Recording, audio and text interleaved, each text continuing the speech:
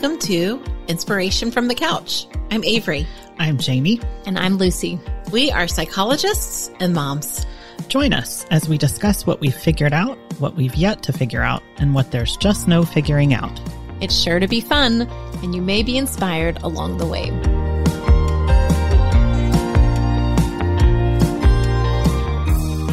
Hello, everyone. Oh, it feels good to be back. I feel like it's been forever. But yeah, so today we're going to talk about adult friendships. And this is something that's really been on my mind. I mean, one, because some of us have had a couple of incidents with our husbands where we can't really turn to them. We need to turn to our friends when we get disappointed or frustrated or angry or whatever. But even beyond that, I have had conversations with a lot of my clients lately. And even beyond the pandemic, it seems like there is sort of just a vast experience of loneliness and people feeling really disconnected. And, I was thinking back, like when I was younger, probably when you all were younger, it seemed like making friends was a lot easier. I think we just had a lot more opportunities for friendship. And in high school, I seemed to kind of run in different circles with different friend groups. And it was pretty easy for me. But now that I'm in my 40s and from talking to others, really age 30 up to one of my clients is in her 80s and we were talking about that. And, for different reasons, social networks seem to have declined. It's really hard to make friends and keep friends as an adult. So how about for the two of you, Lucy and Avery, what has been sort of your friendship network trajectory over time? What's that look like? Is that something that you've noticed? So I did not have a ton of friends in high school. I went to a smaller school and I started going to school there when I was 4 and went all the way through senior year. And so I don't know. I think maybe when you see kids that are that, when you know people for that long, right, it's more kind of like a sibling relationship with a lot of people. And you kind of so I think, I would say I had friends for sure, but it felt kind of like recycling these people. We'd known each other since we were 4 and it was kind of an interesting dynamic there. I think still there are people there from high school that I'm close to, but that was very different experience than in college where it was just for me, the moment I moved into my dorm, I had this group of friends because I went to college at SMU and there are a lot of people at SMU from Dallas and there are a lot of people that are not from Dallas. And I kind of connected to this group of people that were all not from Texas. And a lot of us had not ever lived in Texas, had not been to Texas often. It was kind of this a little bit of a culture shock. And we just instantly came together. I will say I'm still really close friends with a lot of those people I met in my freshman dorm because I haven't left Dallas. But one thing I hear from people, mostly my clients or even friends that I've made along the way, that Dallas is kind of like that a lot of people have known people forever. And it's kind of hard to break in. Yeah. It can be hard because your kids are going to school with people that have known each other since they were in school. And that it can be one person was saying people don't really leave Dallas. And so there are these long lasting relationships. I've been friends with these people since I was 18 or 25 years. I've known my friends from college. And so there is this kind of long lasting friendship, I think, that happens a lot here. It seems like. So, yeah. Yeah, so it's interesting as we talk about friendships, and I've always had lots of female friendships. I've spent most of my life in all-girls school, so except for 7th and 8th grade, was in 2 different all-girls environments and have always really gotten along. And I think that people sometimes are divided into 2 camps, some people being women are catty and they're tough and they're hard, and I think I've been in the other camp where I'm I've had the blessing of having some wonderful friendships over the years. I've been staying in touch, Avery, like you were saying, I'm one of those people who came from Dallas, I was here for college, went away for graduate school and then back. But there is a lot of that. There are people who I knew from growing up and from high school and even people from college who stayed in Dallas. So there's kind of these built-in communities. I will say as an adult, although I have known a lot of people and felt plugged in, there have been lots of times where I have felt lonely and disconnected. So I think probably around the time, I don't know if it'd be graduate school or after that, definitely since having kids, it's this sense of and I think part of it is, when you're younger and you're in high school or you're in college and you're basically living with your friends, right? So you see them, you're talking, you're hanging out a lot. You're all doing the same thing. Exactly. In the same phase of life. Well, and you're sharing a lot of experiences. Yes. So you're doing it together. So these joint activities, endeavors, you're probably a little more emotional and hormonal. So you have these powerful sorts of experiences together, which I think creates this really strong friendship. And I think for for a lot of people, as you get married and you couple off, like maybe your partner becomes like a main source. Friendships, you see these people less often. Maybe you don't get into some of the same depth. So it has a different feel, and it can feel kind of lonely and disconnecting. Yeah, absolutely. And, when I was doing research for this podcast, it's not just kind of these anecdotes that we're sharing. One of the surveys that I came across, it was 2,000 adults, like US adults. And what they found was that the average American hasn't made a new friend in the last 5 years. And this is obviously pre-pandemic too. Like, yes, we're taking into consideration the last couple of years with the pandemic, but even before that, and what they're seeing is that friendship networks are shrinking, like over time, over the last few decades. And, people are about 4 to 5 more times more likely to say that they don't have any friends. So that, I don't know, I was just really sad about that when I saw those statistics. So, friendships are important, but why do they matter? So let me ask this question too, because as I was thinking about this, I'm struck like there's different types of friendships. Oh yeah, absolutely. Right. And so it's interesting the kind, like, so I can think of the superficial, like, a lot of people, you're kind of like in passing, but that feels different than someone who you can call and be like, I just had a horrible fight with my child and I said X, Y, and Z, or like, I'm devastated that X, Y, something else happened. Yes. You can be like vulnerable and authentic. Yeah. And I wonder when they talk about the decreased number of friendships, if it's kind of across the board, if it's like, because in some ways networks are bigger now with social media. There's this idea of like a bigger network and more connections, but we have maybe lost the depth. I don't know. What do y'all think about that? I think that's probably true. And that maybe in some ways we know a lot of people. We certainly know a lot of things about people that we didn't know before, like on Facebook or Instagram, things like that. But I do wonder if maybe it's that depth of connection that leaves me feeling lonely when I don't feel like I've had a real conversation with somebody. I may have seen a lot of people or exchanged pleasantries or kind of surface conversation. And this is why I don't like group things. Why I don't like large group things, because I leave feeling kind of disconnected. Like it's hard to connect. Yeah, that's interesting. Yeah, I mean, that is true. And I think, Lucy, what you're talking about is more like acquaintances really versus like true friendships. And there's even a term that they've come out with as far as like the digital contacts that we make. They're called e-acquaintances instead of acquaintances, e-acquaintances. Yeah. And, we can only keep up with so many relationships at a time. I think like the topper, which I was like, whoo, that's a lot of people, is like 150. And so for people that have, like thousands of contacts on Facebook or Instagram or whatever, I don't know that you could necessarily call those like true friendships, because you just don't have the time to keep up with that many people and connect with them on a true, real, authentic, like vulnerable level. 100 sounds like a lot of people. Yeah. I'm like, I don't know if I know 100, it's like outside of like clients and everything else, I was like, that's a lot of people. I mean, that's a lot of people. Yeah. Well, I'm like, who are those people? But I know. The other thing, you were saying, I think earlier you maybe used the number like 30 and up. It's interesting because I have found with the clients in my practice that it's really like the struggle. I feel like it's around like 24. Yes. Like out of college, right? So you're out of college. Maybe there's a little bit of like separation, like within a year or two of getting out of college.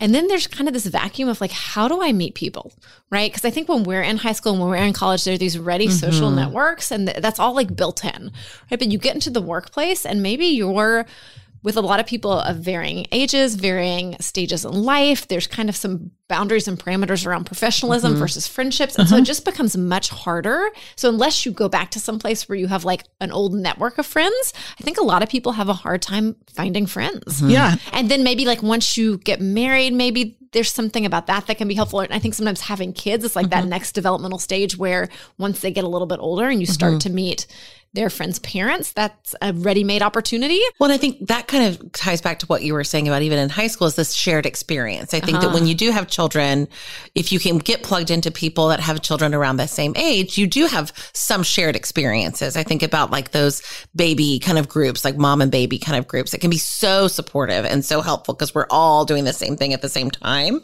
But I do think as we get older, those kinds of things kind of fall off. Yeah. Yeah, I mean, I think you can see like what happens as we age. Like, yes, I agree with you, Lucy, when I looked at the research, like that most people have like the largest social networks, like early to mid 20s.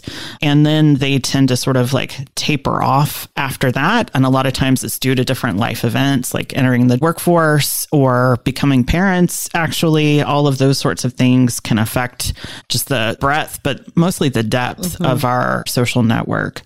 So back to my question about why Derailing you. about why friendships are important or why it matters. I mean, they're extremely important to our physical health and our mental health as well, right? So studies have shown that loneliness is very toxic. They compare it to like smoking 15 cigarettes a day. Oh my. Like if you're lonely, and, it matters more actually. People focus a lot, and we've talked about this in previous podcasts about eating, exercise, that sort of thing. But actually social connection is more important than those when it comes to the longevity. Health and well-being and just the longevity of your life. And so, we're highly social species. If you want to get all biological and evolutionary about it, we're highly social, and we need other people in order to survive and in order to thrive. So we need each other. We just do. I just have to interject real quick. What we hear most about, as you were saying, in terms of like be healthier, we hear about losing weight. Yes. Like we hear about all these things that actually like other companies stand to profit from. Absolutely. I guess no one stands. We should start a company that profits from people making friends. Real friends. Right. And like having connections, because it sounds like that's more important. But it gets the short end of the stick. Yes. Yeah. And I'll talk about like, there are some digital opportunities, but I hear really mixed things, quite honestly, about some of those digital opportunities to make friends. But yeah, I mean, I think it absolutely affects us. I mean, way down on a neurochemical level, the neurotransmitter or the neurochemical oxytocin, when we are present or in the presence of people that we trust, that we really care about, when we feel safe, like that is what our brain and body, we're getting bathed in that oxytocin neurochemical. And it's really important because that is what helps us fight stress, anxiety, all of those things that do affect our health in the long term.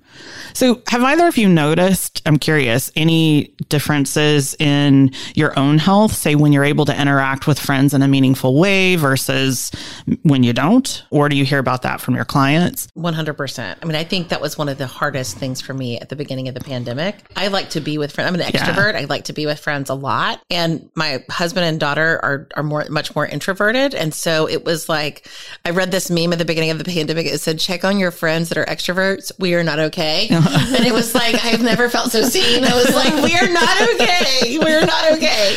But yeah, I mean, it was because I like to be in real life with people. I figured out some workarounds. Like I would have these like walk and talks with different people. At one point I had like coffee with people like on Thursdays and Fridays. I would go around my neighborhood and walk and talk on the phone with people or sit down and have coffee. And my cousin would sit down and have coffee in Louisiana. We talk. But so I found some ways to work around. But yeah, I mean, that was really not helping my mental health and probably my physical health. I mean, I wasn't sleeping very well for a lot of other reasons, but that was a time I felt really disconnected. And another time was when I was a new mom.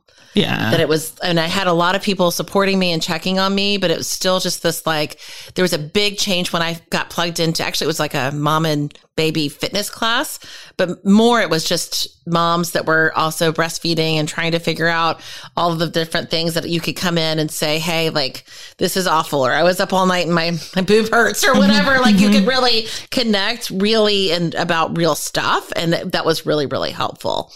But that makes such a difference. Yeah, it makes a huge difference. When my oldest was young, there were 3 other moms and the 4 of us got together every week. So on Fridays, and it would end up being like lunch turned to happy hour. So it ended up being like a 5 or 6 hour ordeal where we'd like sit around with the babies. But it was so useful to have people who were like all our kids were like within 2 months of each other. Yeah. Very important. So important. Because you talk about all the shit that no one else talks about. That's right. And you're tired. We were bedraggled. Like we came in, not looking our cutest, of course. And you're like nursing in front of, like it's just very. You need that. You just need that. Yeah. And I had a very different experience. I think like parenting outside of my sister and I were pregnant at the same time, which was wonderful. I was so thankful for that. But I had both babies in grad school. Ooh, and so other than one other individual, Jason Heinemann, who, is a man and then was not carrying this child, you know, everybody else was not in the same phase of life that I was in. And so doing grad school, being pregnant, having newborns, like that kind of thing was a bit isolating for me, even though I had some really wonderful friends, Sarah and Megan, who were just great at checking in on me and coming by and us still hanging out together. And I think they absolutely were very supportive and realized like that, yes, I'm a new mom, I'm very busy, but my friends are very, very important to me. Yeah. And Jamie, I think that underscores too that there's friends are great. And then there's something really powerful about having a friend in the same like phase of life as you. Yes. Well, Avery and I have laughed over the years too about being like, what'd you call it? The super target of friendships? Yes. Right. Because Avery and I think, Jamie, this is probably before you like came into the fold with us, but like we had kids at the same age and at the same school and we were doing the same work. So it was kind of like, ooh, you get all these needs met at once. It's like a colleague. I gotta tell you about this teacher thing I'm having going on. Yes. It was great. It was great. Yes. Yeah. I love that you all had that because I think for myself, it felt like I was kind of out of sync, you know, with my peers because we were not in the same developmental phase of life. And I feel like, yes, that's extremely important. And I do hear that from my clients a lot too. Like, oh, you know, I haven't had kids yet, but everybody else is having kids or vice versa. And it just, there are huge differences in like availability and time. And it just makes it more difficult to. And that happens with kids, but with like dating too, right? So like dating absolutely. Or like I'm in graduate school and they're working or I'm working a second job and like all of those things. When you were talking about that, Jamie, I was like, graduate school is really isolating. Yeah. I mean, like, because you have friends before that are not going through the same experience. Right. And so you're kind of isolated from those friends. And as you pointed out, a lot of people in grad school do not also try to get pregnant or have babies so then you're isolated within even that little community. Right, I mean, and it's a big, it's a big deal. Yeah. And even like as we age, I mean, if you think like way further out, I mean, unfortunately, because we're all going to pass away someday, you know, our social networks will shrink down and then we're dealing with like health difficulties and other things, you know, going on. And one of the theories that I've from way back when I took my human development class, one of the theories is called social emotional selectivity theory. And what it says is that as we get older, we have limited time left on Earth. And so we tend to turn towards the relationships that are really fulfilling and meaningful. And we kind of let go of the rest. And so we were in this phase where we're kind of pruning, you know, friendships. And so that really is a normal thing. And so sometimes I think like for me as a psychologist, to like provide that psychoeducation for some of my folks that are getting up in age. Like this is totally normal, that you are working on kind of prioritizing your friendships, you know, so focusing really more on quality than quantity. Yeah. So what do we do then if we are spread too thin? How do we decide who we're going to spend time with, what we're going to do? So I think sometimes I use that rule of thumb, not necessarily consciously, like I don't sit down and often think about this, but it's kind of like who fills you up. Like I think as I've gotten older, I have I would say tolerance, but maybe it's interest in being around people. You know, sometimes you're with people and you walk away feeling like shit about yourself or like less than, or like you just didn't click and or that it was all surface level. And I think kind of deciding, it doesn't mean I have to like dislike those people or judge them or criticize the relationship, but that you try to focus your time and energy on the people who you feel like you really click with and that it like brings meaning and fulfillment to your life. Yeah, that's right. Because I was thinking even, I mean, not necessarily getting older, like at the end of my life, but I mean, now there's a limited amount of free time that we have. So there really is that desire to have, you know, kind of get the most bang out of your, you know, from your buck, right? Yeah. Like that you really want to spend that time with people that have that depth and you have that connection versus a lot of time with a lot of acquaintances. And I think there was actually a time, I forget when it was, but that we were kind of starting to meet some new people and like we were getting more involved, like I think in the alumni group at SMU or something like that. And John was like, you know, I don't know that we need another group of friends. Like, I think we have several groups of friends. And I was like, you know what? You're kind of right. These are so nice. These people are wonderful. I'm having so much fun. But like, if we only have so much time, we'd rather nurture some friendships that we already have versus like continuing trying to like grow that circle. Yeah, absolutely. To the point that you don't feel like you can have that depth of connection. Yeah. And I think it was really relieving. It was maybe radically open dialectical behavior therapy, this RODBT training, and they talk a lot about loneliness and connection. But anyway, part of the research that they shared was that you actually really only need one or two close friendships, right? And so I think shifting our expectation to where I don't have to have this huge social network. I don't have to connect with 150 people. Like the idea of trying to be friends, like close friends with 150 people makes me want to panic. Me too. Yeah. So this idea that you could just have like a little handful and that's totally okay. Yeah, absolutely. Yeah. Yeah. So there's a psychologist, her name's Dr. Marissa Franco, and she is as I said, she's a psychologist and quote unquote friendship expert. And she's got a new book coming out in November of 22, which I think I've already pre-purchased because I like her questions and her tips and everything, but she has several questions that I think are really great. So thinking about like our social networks, do I have enough time for new friends amidst my other friendships, relationships, and obligations? So like really sitting back and kind of tuning in, like, do I have time for that? Like kind of what you and your conversation, Avery, with John about expanding social network. And then how overwhelmed am I by maintaining the friendships that I already have? That's right. Like, I feel like those two questions are great if you really sit back and take inventory of what's going on in your life. And even if we do have time for friends, we may, with the friendships that we have, I think it is important to kind of do an inventory and see, are these friendships, like you were saying, Lucy, are they fulfilling? You know, are they really meaningful? Do my friends root for my success? Do I feel like I like who I am when I'm around them? Which I think is a really good question. Do I feel like myself around them? You know, do I feel energized or do I feel deflated by their company? And do they show an interest in me? So I think all of those questions are really great ones that Dr. Franco came up with. And I encourage people to kind of sit back, think about the relationships that they have and kind of do an inventory. You know, it's interesting as you're speaking, I'm thinking what helpful questions that would be for young people too. Yeah, right? absolutely. Our next episode will be on like adolescent friendships and we all have adolescent girls at home. Yes. And I'm sitting here thinking like what a like insecure and uncertain time that is. And what a huge shift to be able to like solidly, I don't know if they'll be able to look at it that way. I think as you get older, like it's a little bit easier to evaluate it like that, but what a nice framework. Yes. Yeah.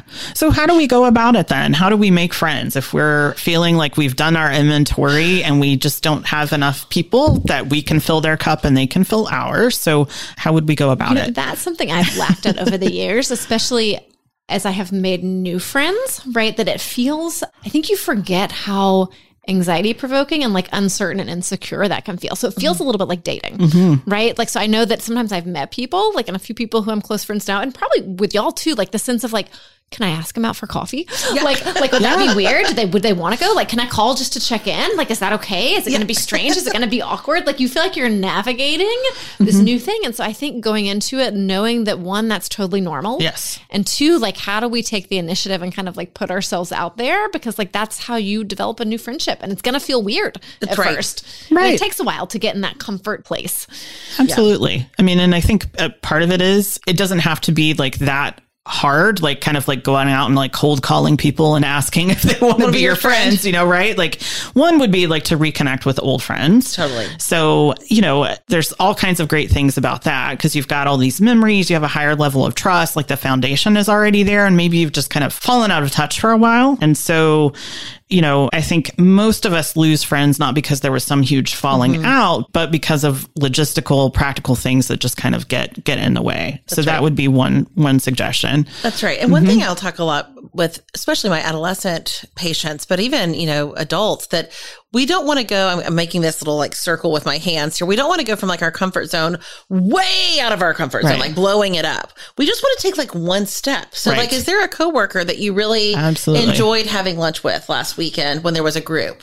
You know, is there a neighbor that you're like, we always say hi to each other? Is there something that just could be right there? Like that you could move it. I talk about, especially with adolescents, that you could just move it up a level, like an acquaintance that you could make like a closer acquaintance, a person that you to see in class that you could try to text outside of class about class. Like, how do we just take one little step instead of feeling like, oh my gosh, I've got to go from like, I don't even know your last name to now we got to be best friends. Like that feels like a lot of pressure. Yeah. But just taking those one, like that very next step.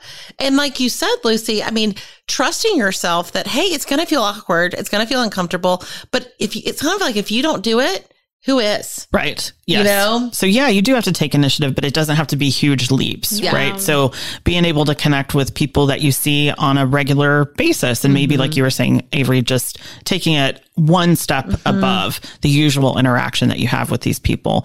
And, you know, the great thing about that is that we tend to like people that we're more familiar with. Yeah. So, and vice versa. And so you're already kind of ahead of the game, to taking it to the next step if you have regular interactions with people. That's right. I think sometimes another nice way to like slide in is through like a shared activity. Yeah. Right. Yeah. So like, I'm going to train for this 5K. Like, do you want to train together? Yes. Right. Or I don't know, like a book club, or let's be room parents together. Like whatever it may be, if you have a little like project, and it's kind of a nice way to like start to join together, and it gives it some structure. And then the focus is on kind of the goal that you have, but then you have this opportunity to connect around that. Yeah. Yeah. Especially absolutely. if you're anxious. For people who are very anxious, I think that can be helpful to have something else that is the focus rather than like, we're just trying to connect. That's right. Right. And you can utilize the people that are in your social circle already to expand it. So if you want to talk to a friend that you currently have, or if, one of your family members, and say, hey, could you put me in touch with somebody that you think that I might get along with, and that way it's already sort of like pre-vetted kinds of connections, and I think like the common thread among all of these different suggestions that we made is that really, if you want to make friends, you have to take initiative in order to do that. I think you do have to take initiative. And I think also you have to shift a bit from when it kind of naturally happens, like in high school and college, to like, it's going to have to be planned. And I think that's one thing I do with a lot of my friends now. I mean, like one of my closest friends is my cousin. And actually we talk every Friday morning at 8:00. And we do sometimes miss because life gets in the way, but we have it scheduled. And so we know it's there. And so sometimes we'll schedule for Thursday. Sometimes we'll schedule for Friday. Like that's why we started this morning at the time we did, because I knew I had to talk. Like we have this kind of built in, or if we have dinner with each other, then maybe we say, okay, let's get our calendars out and schedule it before. And it's going to feel awkward. It's going to feel like, well, it can't just happen organically and naturally. But no, it doesn't. What happens then is all of a sudden a year has gone by. Yes. And so I think just kind of taking that initiative to reach out, but also to say, okay, before we get the check, let's get out our phones and let's schedule something in a month or in a, whatever. And so that you really do have those on your calendar, because people get busy. And I think we have to shift the way we manage those logistics. And I think that there's so many different ways. So I think that maybe sometimes our goal will be to like keep in touch more often, have more regular communication, right? And I'm thinking like I have a good friend named Natalie who lives in Colorado. We went to graduate school together, and we don't talk so regularly and we don't see each other a ton, but when we do, it's like we fall in to it, like nothing happens. And then I think we have those friendships too, where maybe we're not in touch as much, but there's still this really nice depth that can happen. Totally. Yeah. So any quick tips or pointers at home for people to either expand their friendships or deepen the ones that they have? Anything that comes to mind? I think for me, the first thing would be like doing a bit of that inventory, like what, and really tuned in, not just like, okay, who are my friends and how are they going, but like, how do I feel about it? Yes. Do I feel like my needs are being met? What do I need more of? What do I need less of? And then kind of creating a plan, if that's deepening current relationships, if it's finding new friendships, like, but being clear and just picking one place to start. That's right. And I think kind of, I guess, piggybacking onto that, I think not being afraid to do the work yourself. I mean, it is going to feel awkward. We can just go ahead and name that. It is going to feel maybe like a dating situation, like, ooh, can I ask her for coffee? And I would just say yes. And one thing that really helps me is when I think about if she asked me for coffee, if I'm really kind of getting nervous, I don't want to text Lucy about coffee, but how would I feel if she asked me for coffee? I feel great. I feel excited. Okay, well, I'm going to offer that for her. Yeah. Right. But just really acknowledging that, like, it can feel awkward. It can feel uncomfortable, but it also can be like up to you to be able to take those steps. Yeah, absolutely. Well, and I'm thinking too, like, what's the worst that can happen? Is they'll say no. And I think that one piece of advice that a mentor shared, which I think is so wise, is in our life, there are going to be people who run towards us and people who run away from us. There's going to be people we run towards and people we run away from. And like, really, my goal is to find the people I want to run towards who also want to run towards me. That's right. And so if they don't want to have coffee with me, like, good to know. And like, that just means they weren't my people. That's right. I love that. Yeah. And I would say that one of the tips that I like that I get from both of you, that I get from my really good friends, Sarah and Megan, my other friend, Mike, is that we're always complimentary of one another. Yeah. And it's true, authentic kind of compliments, not just, hey girl, you look great today, even though that feels really nice. But I mean, anytime somebody does something that you can be proud of them for, you know, if they have a great insight, or Lucy, you were working on our new website that's going to be coming out at some point soon. Like, I mean, that's, check it out. Yeah. I mean, I think that's awesome. I mean, it's always a good time to tell somebody that they're great. Yeah. I love that. Yeah. That's a great point. All right. So I think that's going to do it for today. So next week, we're going to talk about adolescent relationships. Yeah. And so this may be a really good episode for parents or anyone that kind of interacts with adolescents. Or who has your own inner adolescent that you're working with too. Awesome. Thanks so much for listening. We look forward to seeing you soon. Thank you for joining us for this episode.